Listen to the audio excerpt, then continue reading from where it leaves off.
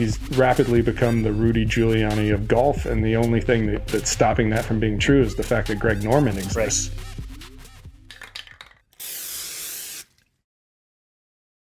No Putts Given is powered by MyGolfSpy, the most extensive reviews in golf. Before you buy, MyGolfSpy. 9 million readers do it every year. Check us out. All right, guys, here we are. Welcome to episode 98 of No Putts Given. As you can see, things have changed, right? We back. Little different. To speak Chris's language, let's talk about the 400-ounce ice cream bowl in the room. Miranda is no longer with MyGolfSpy. Where'd everybody go? No, it's just you and me. So Miranda left. We're going to run it our way. Moving forward, you and me. For better or worse. Which may be right into the ground, but that's kind of how we roll. So new format. Two guys talking. We're going to have some more guests. And yeah, like I said, really geek out and do it our way. Yeah, what should people expect in this new format? Because I know we got a lot of comments. When's it coming back? Where No Putts Given go? Why don't you care about us? You don't call, you don't write, you don't send postcards. You don't even love us anymore. Yeah, so I'm going to say, some nerd stuff, some fun stuff. Like I said, we have more guests, primarily guests from inside the industry, but we're gonna look at people who are golf connected in a more general sense, and like I said, try and have some fun with it, but do our thing and really kind of focus on some of the technical nerd stuff. Are we going to give away any Japanese? That's the beauty of this. So the background here, right? When we decided to bring No Putts Given back, Adam said, "You guys do what you want." And so, Chris, if you want to give away Japanese head covers, I mean, we can do a whole first week. We're giving away one this week.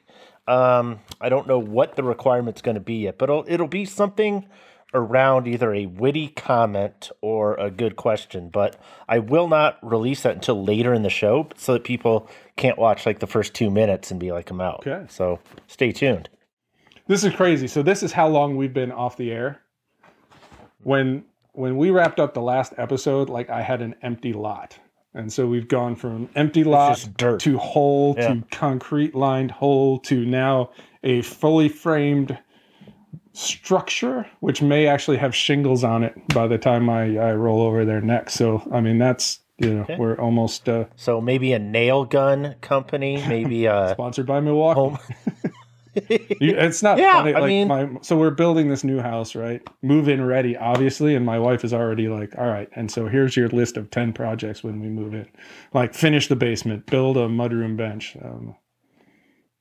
And based on your experience, like finishing out trim in a room, what's a reasonable estimation on time to completion? Well, I think we're probably looking at a 30-year mortgage. So I think by the time it's paid off, we should have, 80% of the work done. So what about you? I mean, Chris, we've been at this so long. Have you lost any kids? Like, can you take your... I haven't had any more kids, nor have I lost any. So still holding steady at 7? Still holding steady at 7.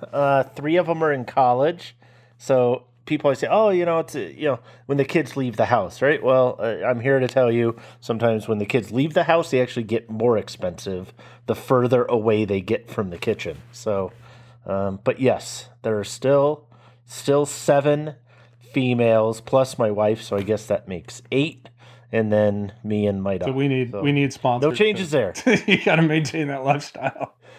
I badly need somebody to help support that. If you are looking for a shameless, gratuitous promotion, hit us up.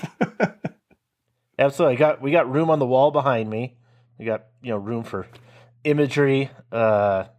This room. Why would you not want your brand associated with any of this? This is right, exactly. So anyway, enough of that nonsense. Let's get into some meaty topics. We just released Most Wanted testing. Well, by the time this airs, it'll be last week, right? But it'll be last Monday. And comparing that release, I know a lot of people, just reading through some of the comments today, people don't shocking. People don't totally understand what we changed and why. And so, historically, it's this idea, okay, Most Wanted driver, this is the best driver based on people think it sometimes means it's the best driver for everybody. We've never said that. Once have we meant, certainly never said best driver for everyone. Yeah, so people still didn't totally understand that, but we did shift the methodology this year, and that's definitely throwing some people for a loop. It threw me for a loop initially as I'm kind of reading through like, oh, I didn't totally know what we were, doing with some of that. So how did we actually score the drivers? Maybe just kind of take us through what was the process. Yeah, so we can rewind a little bit here. This started with kind of in Adam's head even before this, but we're in the process of redesigning the website. And part of that is to continue to do what we've always done, dig in, get really into the details, be technical, be thorough, but try and communicate that in a way that resonates with a larger percentage of golfers. We've talked, through this whole COVID thing about a new audience coming into golf, new golfers. So brands have had to expand their offerings, that sort of thing. And we're not in a totally unrelated position. There are new golfers who maybe don't understand some of the metrics we've used. We've tried to be super technical, super detailed, do it right. But I think we've kind of missed the boat on making it a little easier to digest on a more universal level. And so we know from buyer's guides and basically any other test website on the internet, right? This idea of a 100-point system resonates. It's easy to understand. You don't necessarily have to know everything that's going into it if you don't want to. And so that was kind of the challenge to me, is how do we take Most Wanted and translate it into something that everybody can digest? And so, for me, that meant, hey, we want to not only give this 100-point scoring system, but also we want to still provide what our loyal readers, the data-driven guys, have come to expect. And so the other piece of this was to take the data we collect and make it more relatable. And part of that, again, right, hey, here's the big picture. If this is all you want, is just a rough score, cool, we get that. We know there are a lot of you out there, or you know something at, maybe you're not concerned with distance to an absolute number or relative value, or you don't care about being able to select your attack angle. You just want to say, hey, I'm looking for a driver that's maybe favors straightness, or I'm looking for something more forgiving, or I just want the longest driver for sort of this, in this case, right, across an entire test pool. And so we essentially are giving you options. And as part of that, it was, I don't want to say entirely new metrics, because a lot of the metrics we're using are metrics we've used at one time or another in the past and kind of evolved them to where they are now. But the idea is to be able to give golfers the capability to go, hey, all right, here's the best overall. This is Most Wanted. This is the one that kind of checks all the boxes. But you may just say, hey, I want the longest. Or I don't care about forgiveness. Show me, what's best for distance and accuracy. So by separating those metrics the way we have, rather than using a single strokes gain metric, we're hopefully giving golfers the ability to sort of go in, look at our raw scores, if you will, and then say, hey, but maybe forgiveness is more important to me than it is for my golf spy, or accuracy is more important. Right. Again, all I care about is distance, or even to the next level with our peak distance number is all I care about is distance on that one shot I absolutely hit on the screws. And so, we're trying to give you every opportunity to kind of narrow it down to what you want, what's important to you, while still using the same testing methodologies we've always used. Yeah, so that was like my first question as I read through. I'm going, okay, in the past we used strokes gained as like the ultimate metric, right? And again, I get that as a metric, it's a little bit confusing because it's comparative to some degree. And we kind of said, okay, if there's a funnel, we're going to put all this information at the top, and we're going to let that funnel down to strokes gained, and that's going to be kind of the end-all, be-all, right? And now we're kind of saying, okay, here are the 4 or 5, like I think of it kind of like Plinko. Remember the Plinko game? Like on whatever, and you drop them in, you drop the stuff in, and eventually it comes down here somewhere. But now we're kind of saying, okay, if there are 4 or 5 different categories that we're going to drop information into, really we just kind of, flip the funnel upside down, right? And we said, okay, we're going to actually produce information based on or show you the information based on these, call them criteria, whether it's, distance, forgiveness, strokes gained, whatever. It's like, okay, here are our 4 or 5 buckets that are what we test on, and now we're going to produce information or the results and publish them in those 4 or 5 buckets as opposed to aggregating it all under one statistic. So if that's correct, maybe why do it that way, right? What's the impetus to say, okay, we're actually going to take something that was kind of simple in the sense it had one result, and we're actually going to make it a little bit more complex in some ways. Yeah, and I think, ultimately, I hope we arrived at something more simple. Again, the strokes gained metric, there's evolutions in our own knowledge and even in our readers, right? As our readership evolves and changes, you have to kind of try and best meet the needs of a changing demographic, if you will. And so part of what the strokes gained, I still think it's a great metric, right? It was kind of leading edge at the time, sort of encompassed everything to an extent in a single metric, but it wasn't perfect. And so maybe the best clubs are the ones that maybe aren't number one in any given category, or maybe only number one in 1 or 2 metrics, but kind of check all the boxes as you go. And so that's kind of really what we're looking for here is let's find those clubs that check all the boxes for kind of the best overall. And then, as I said, right, if you're more forgiveness focused, and that's, forgiveness is a challenging thing to quantify, right. But we're giving it our best shot as always, and I think what we have is really good. Yeah, is it forgiveness in terms of accuracy? Is it forgiveness in terms of retained ball speed? Is it in terms of total distance? Is it Is it retention of what? Again, what I say is you ask 5 R&D guys to define forgiveness, you're going to get probably 6. You'll probably get 6 different answers. Right, exactly.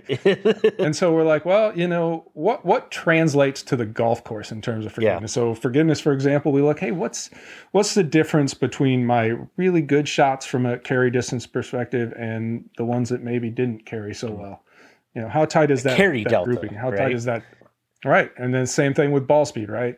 How far apart are my fast shots from my slow shots? Then that's the one that probably correlates most closely with MOI. And then the third piece, the shot area metric, which we've used on and off for years, which is basically kind of that dispersion area that, draw a circle around them on launch monitors, right? And so, with those 3, and we looked at others and we found that pretty strong correlation to those 3, and we felt that those 3 were ones that average golfers could wrap their head around, and it kind of made sense too for the most part. And similarly with accuracy, new metrics there, but again, relatively intuitive, and I think meaningful on the golf course in a way that a single metric alone isn't.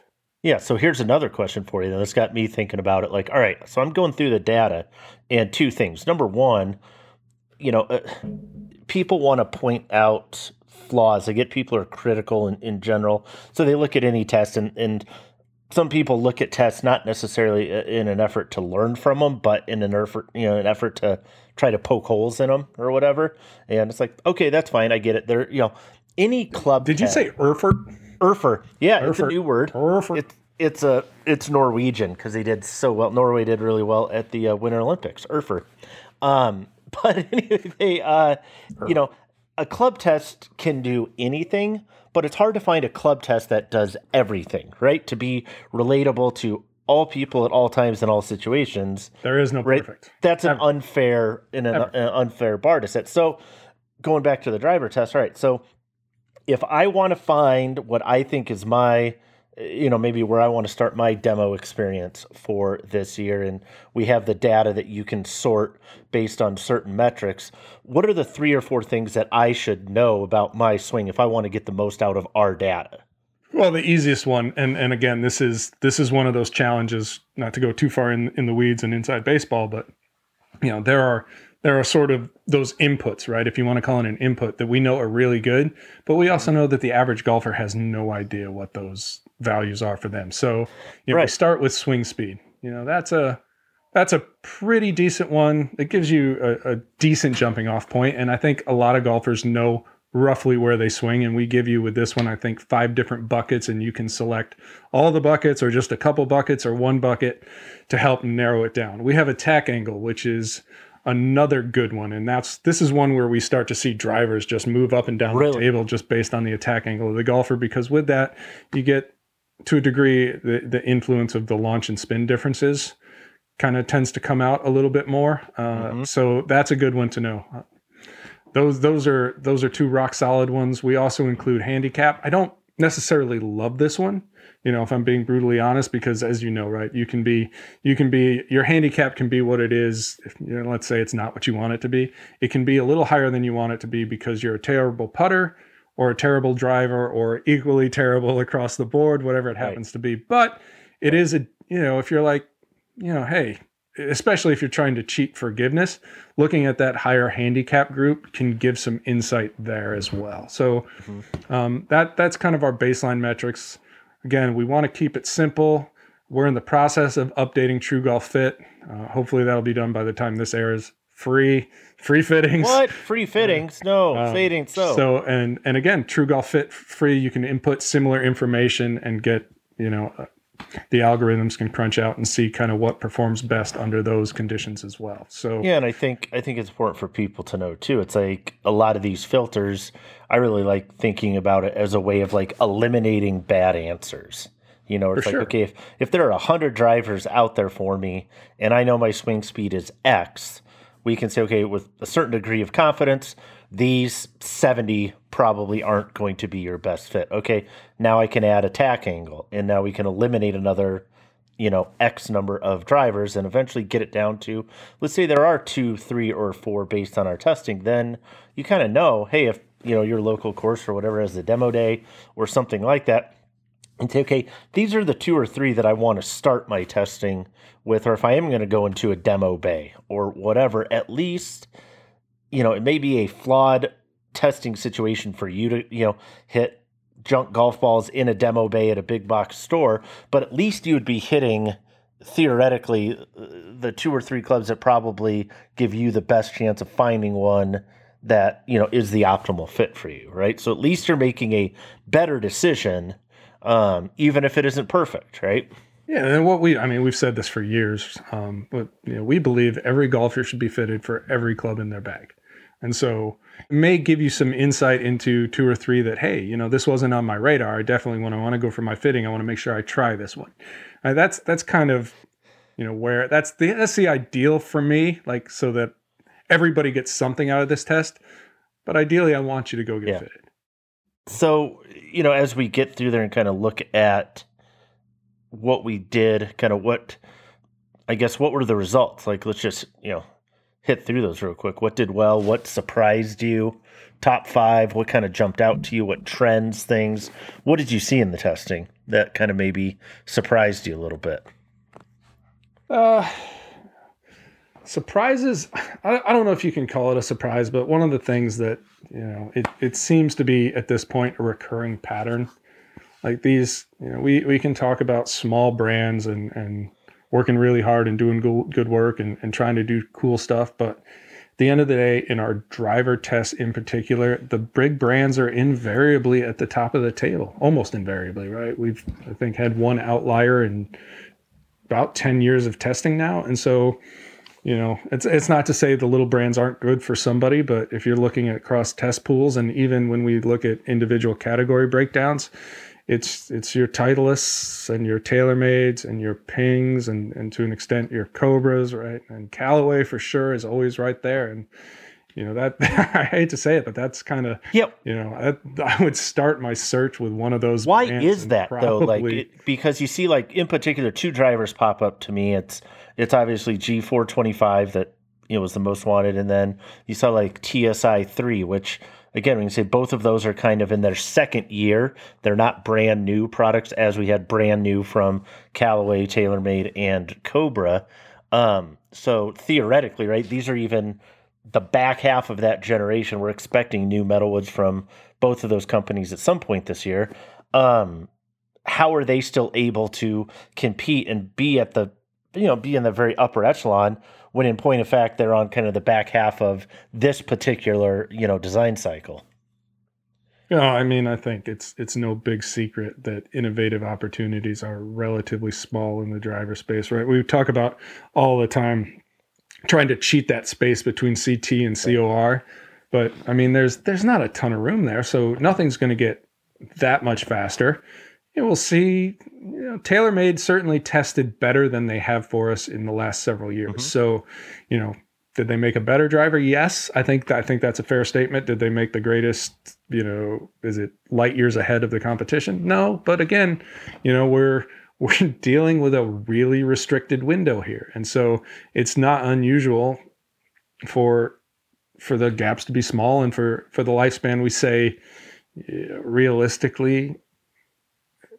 Significant improvement, probably 5 years from one driver to the next, and you get kind of this slow, small percentage innovation. But for it to add up and for it to be really noticeable, it takes a few years for every company. So it's never surprising to see drivers hang on. I mean, when we tested the last 5 most wanted winners, I think one of the oldest was one of the ones on top. And going back, I think the oldest on that list was the TaylorMade M1, the first one, and it more than held its own. So I mean, it's one of these things where, companies have to make new product, just like a car company has to manufacture new cars, and Nikon has to make a new camera, and on and on and on.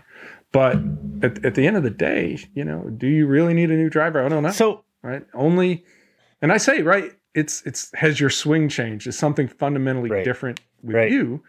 There's almost no chance that you're going to, buy a driver this year that's going to significantly outperform the one you bought last year. So long as you were fit and all that. The thing to keep in mind, right? Not the typical, and we're accelerated with COVID, but your typical driver release cycle or replacement cycle is 4 to 5 years. So going back to something I believe Harry Arnett said to me once, it's like, a new driver isn't for the guy who just bought one last year.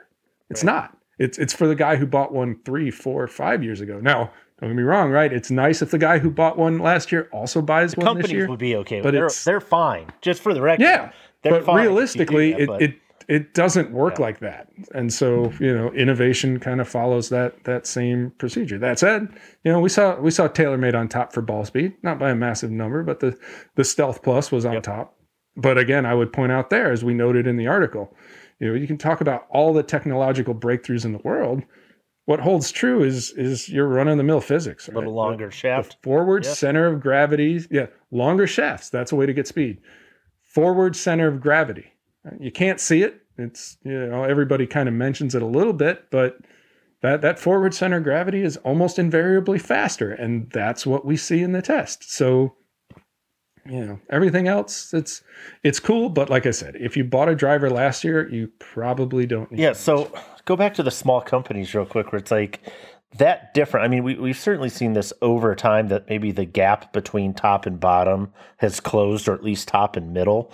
We're seeing a lot of good companies, obviously iterate, create, but like you said, there's certain borders and kind of boundaries that we bump up against. And so do you think it's more so that these bigger companies, again, Titleist, Ping, TaylorMade, Cobra, that they have this, small lead, if you will, and that gap, however small it is just something that some of these smaller brands can't really close, because effectively they're not necessarily doing their own R&D. They're reliant upon what's more or less public information, like kind of waiting for that trickle down technology to happen? Or I mean, certainly that's what you see in the direct to consumer space, right? These guys don't have massive R&D teams by any stretch. Right. I mean, we talk about, Callaway talks all the time about having the largest R&D budget in golf. Like there's a lot of big companies that don't spend the kind of money they do. And then when you get into the smaller companies, it's just not there. And again,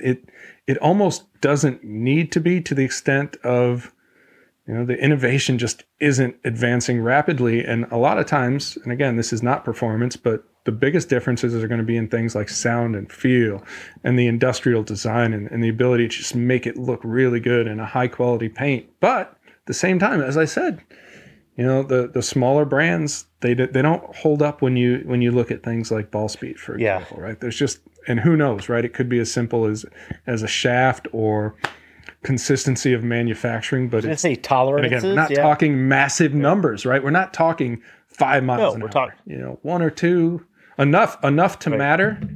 But again, and there are, even within that kind of those smaller companies, you do find pockets in the data, sweet spots where these clubs just work really well for one guy. So in that respect, what I would say is they don't necessarily do as good a job as fitting the meat of the bell curve. Yeah.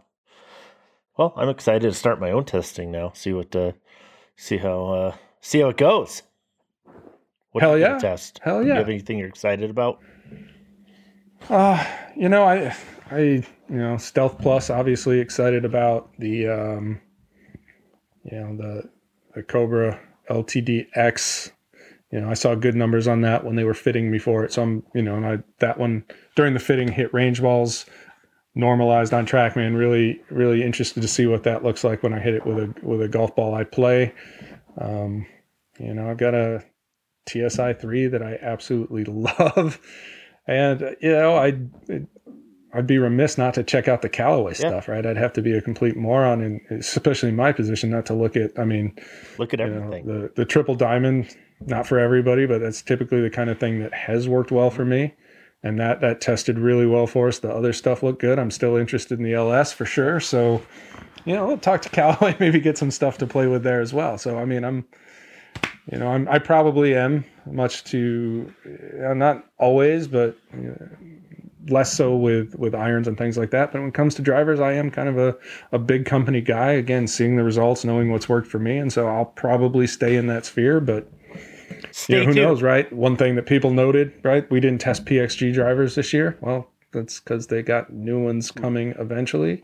But eventually isn't here yet. So we were a little ahead of eventually. Today is we'll see. Eventually is some other time, right? Much maligned, but I'm always optimistic. We'll see. We'll see. What else is going on? What else do we need to talk about? Man, how about this Saudi? Yeah, how much did they offer you? What did they offer you? Because at this point, it seems like they're probably down to guys like you and me. It may come down to that. Yeah, I have not been. It's less than many millions. Let's put it that way. I think it's 0 millions. Also 0. Is it a rounding error? Are we rounding down? Yeah. Yeah. I mean, it's crazy. So right, we're talking about this, and it's been, by the time this airs, I think it's very likely that it could be totally kaput, because as we're recording this, we're just coming off days where Dustin Johnson basically said he was out, and Bryson certainly hinted that he was out after very much making it look like he was in.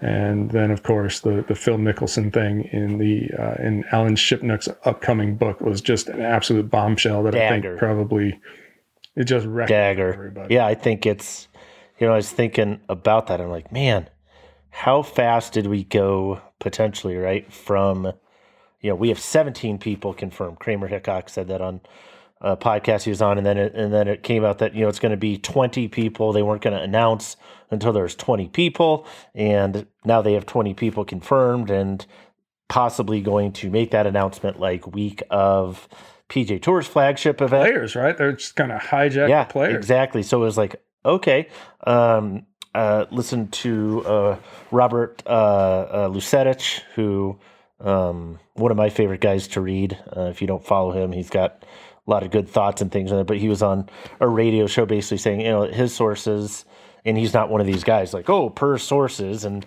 it means, the mail delivery dude, like some of these yokos that are out there like, per sources, they got this and that. It's like, yeah, okay, whatever. But, he was saying it is going, like his information, like it is going to happen. There are players confirmed. And he's not one to throw that out there lightly. And then, a couple, 3, 4, 5 days later, we basically get a situation where, to me, the sense and the feel is that it very well may come to be that when we look at this retrospectively and have a little bit, clearer picture, you get a little bit away from it, that Phil Mickelson played himself and overplayed his own hand and torpedoed his own efforts. And I don't know if it's because he felt the need that he had to be the smartest guy in the room. And this was a thing where like, hey, I mean, it's like when you watch those, I'm a big crime drama guy, love watching my Law and Order, love watching those shows, where they can kind of tell the person they're interrogating has, like, hey, let's go after this guy or gal's ego. They can't not tell us what they did, and kind of got to that point where Phil basically told him his grand plan was to leverage the Saudis, even in spite of all this stuff, in order to try to find favor and make the PGA Tour better. It was a leverage ploy. There was never a serious interest to actually support this, even though, right, the statement was that he had drafted or had some legal team that he helped pay for or whatever, actually helped draft some of the operating agreements for this Saudi league, and now it may all go up in flames, and then where are we? Yeah, I mean, it's one of these things, right? As this has been teased and floated as a thing that could happen, to a man, all of these pros are like, well, it's an opportunity to grow the game. Well, maybe some of the human rights stuff is a little dicey, but this is a unique opportunity to grow the game. There's no better opportunity, no better chance to grow the game. And then Phil came out and basically, paraphrasing here for the sake of being brief, but basically like, these Saudi guys are really bad, but this is an opportunity for us to make a lot of money. And so right there, like the whole grow the game thing, forget about it. It's over. Like, I think we all knew this was about the money and not growing the game, but he said the quiet part out loud. And that, I think, puts a lot of pressure on guys who have to this point been pretending that it was about something other than the money. And now, that cat's out of the bag very publicly. And so, So is it dead? Do you think it's DOA now? I don't know, right?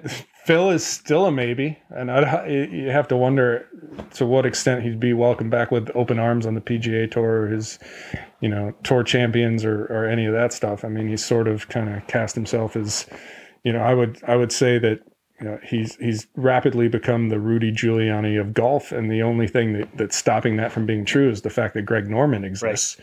Right. So.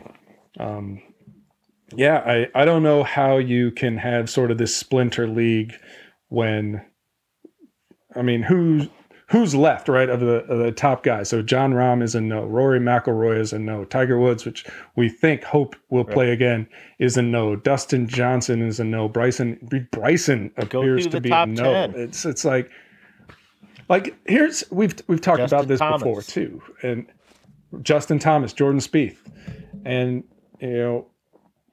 It's hard enough to get people to watch golf anyway. We talked about this before, the Masters, right? Golf's signature event. The audience for that is basically the same as a top tier midseason NFL game, right? For as big as it is, it's just not that big. And so now you're having this possibility of having this splinter tour, which doesn't have any of the traditional majors to offer. I'm sure they'll try and spin up some kind of championship, but you're certainly not going to have anything like the Masters, and certainly not for years to come. Because I got to tell you, as a golfer, I don't care what the purse is. Like, there's something about Augusta, right? Sure. That's what makes it great. There's something about the history of the U.S. Open that makes it great. It's not the FedEx Cup, lots of money involved there. Whatever. Who cares, right? So, certainly I don't. And so you have the golf season, which is essentially four majors. I guess you can make a case for the players, and maybe as you get towards the end of the FedEx Cup, those two would be your B plus tier, and the rest is just filler content. And so you're not going to support an entire splinter tour filled with what looks to be the B tier of golfers now, maybe even the C tier, and get people to watch. And so I don't know if it weren't for, so ask the question this way, like, do you think there's viable room for another tour, call it experimental, developmental, competing, whatever the case is? Is it the issue that again, number of players? I mean, there's a number of phenomenal golfers that are out there. We see that on the mini tours all the time. You see it in Monday qualifiers all the time. How many really, really good competitive golfers are out there? Now, that's a different statement from good competitive golfers that people want to watch. I get that. So is the issue of like filling fields that we don't want another tour, there's not room for it? Or is the fact that the money in this case coming from a murderous regime with more than questionable human rights records, etc., and all of this bone saw blood money. Is that the fundamental problem with Saudi, or is it just another tour in general that's the issue? Well, I think yes and yes. I mean, I think for a lot of people, the fact that this is based from it's the Saudi Arabian government, right? It's Saudi money paying for this as a non-starter. And I know we hear lots of people, well, what about China? And you can go on a list. You can find something to say about just about every country on the planet. And some people even say, well, look at some of the stuff that's happened in America. And this is all fair criticism. But the key thing to understand is the primary difference here is the same guys writing the checks are legitimately, literally the same guys who wrote the check to the guys who killed Jamal Khashoggi, right? That's how close these two things are. There's no, whatever you want to say about the Chinese government, there has always been at least some air of disconnect. It is fundamentally not the same thing. So, Saudi in general is a non-starter. And then in terms of, I would say, could the PGA Tour be better? I mean, no laying up guys talk about this all the time, right? There's ample opportunity for improvement at every piece in that puzzle, every step of the way. But for an entirely different league, I come back to what is the audience, right? Because like I said, compared to the NFL, compared to a few other sports, probably on a comparative basis, nobody watches golf. And so what is your opportunity to spin off the PGA Tour, which again, majors and some filler, and the filler definitely nobody watches. How do you spin that off into something that people are going to watch? And I'm not saying that's not impossible, but maybe you fundamentally change the format, and at which point, and maybe you go, you know what? Screw the USGA. We're going to go the opposite. We're going wild, wild west here, and we're going to make this super entertaining. XFL style? Again, are we going to have golf? You have the XFL style for sure, but in golf you have a pretty strong traditionalist crowd that wants golf to be golf as it's been always played. So I don't know what the opportunities to kind of go rogue. Was I supposed to say think speed before I said go rogue? Yeah, think speed, go rogue. To go right, and maybe that's let's focus on speed and go rogue with this tour. I don't. Yeah. I mean, my final thought on it.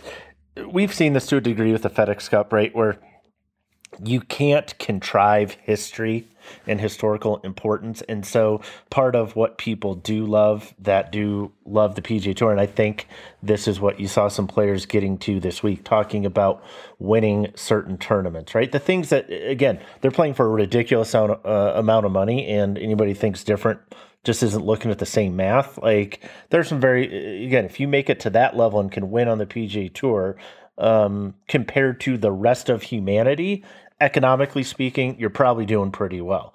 But to have Tiger Woods hand you a trophy at his event, to win at Augusta, you saw last year with Hideki, and kind of the weight of an entire country on his shoulders, and what that did probably for him as an individual because of the tournament that he was playing in. Shane Lowry winning the Open or British Open, depending on who we are, in terms of a life and career defining moment, that's all a function of the tournaments that they're playing because of the history and the lore and the legacy of those events.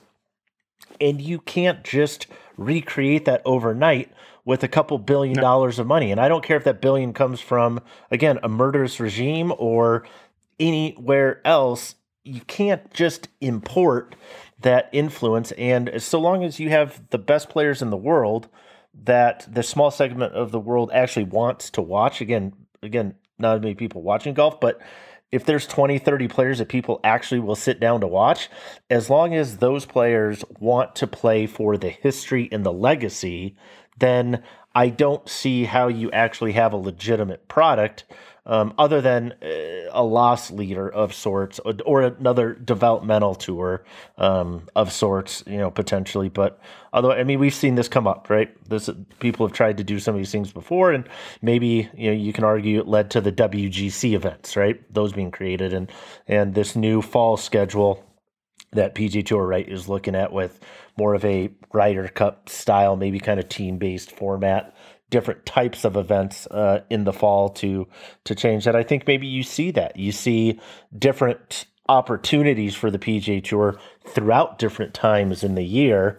And hopefully it does that, which again, I guess that's what Phil wanted all along. So maybe that's apparently, right? He just wants to change the tour and be able to cash money on NFTs with footage of his swings or some such, whatever it is, right? The media rights, but I don't know. But that's my thought. Yeah, it's again, and I think you're right. There's an opportunity to maybe do some different formats and mix it up and make it so it's not so stale. But right, you have these same problems where, from a viewership perspective, the guy on the couch trying to decide if it's worth either wasting a Sunday afternoon or enjoying your Sunday afternoon, right? Which is it for your golf coverage? And some of these formats, right? Match play. I love match play, but by the time you get to Sunday afternoon, it's dreadful because there's 4 guys on the course, and you get filler, and that's in a world where there's already way too many commercials and not enough shots and way too much talking, he says, as he talks for way too long on a podcast, right? It's that sort of thing. And so it's, what do you tackle first, right? Do you get to the fundamental things again, like, too many commercials, or do you need to reinvent the wheel or at least spice things up? It's not an easy challenge, but I know the answer to that problem is not Saudi blood money and a bunch of events that have no history. Yeah. And I can assure you at this point, I'm not going to give a damn about anyway. And looking the way things are going to shake out, nobody you would want to watch play anyway. So maybe money can't buy everything. Definitely not. So I think that's a good place to wrap it up, huh? If you want to win this Japanese head cover, post below what driver you think Tony will end up gaming this year. That's the comment. That is the comment. And whichever one I think is the best answer, I'm going to send you one of these. So there you go.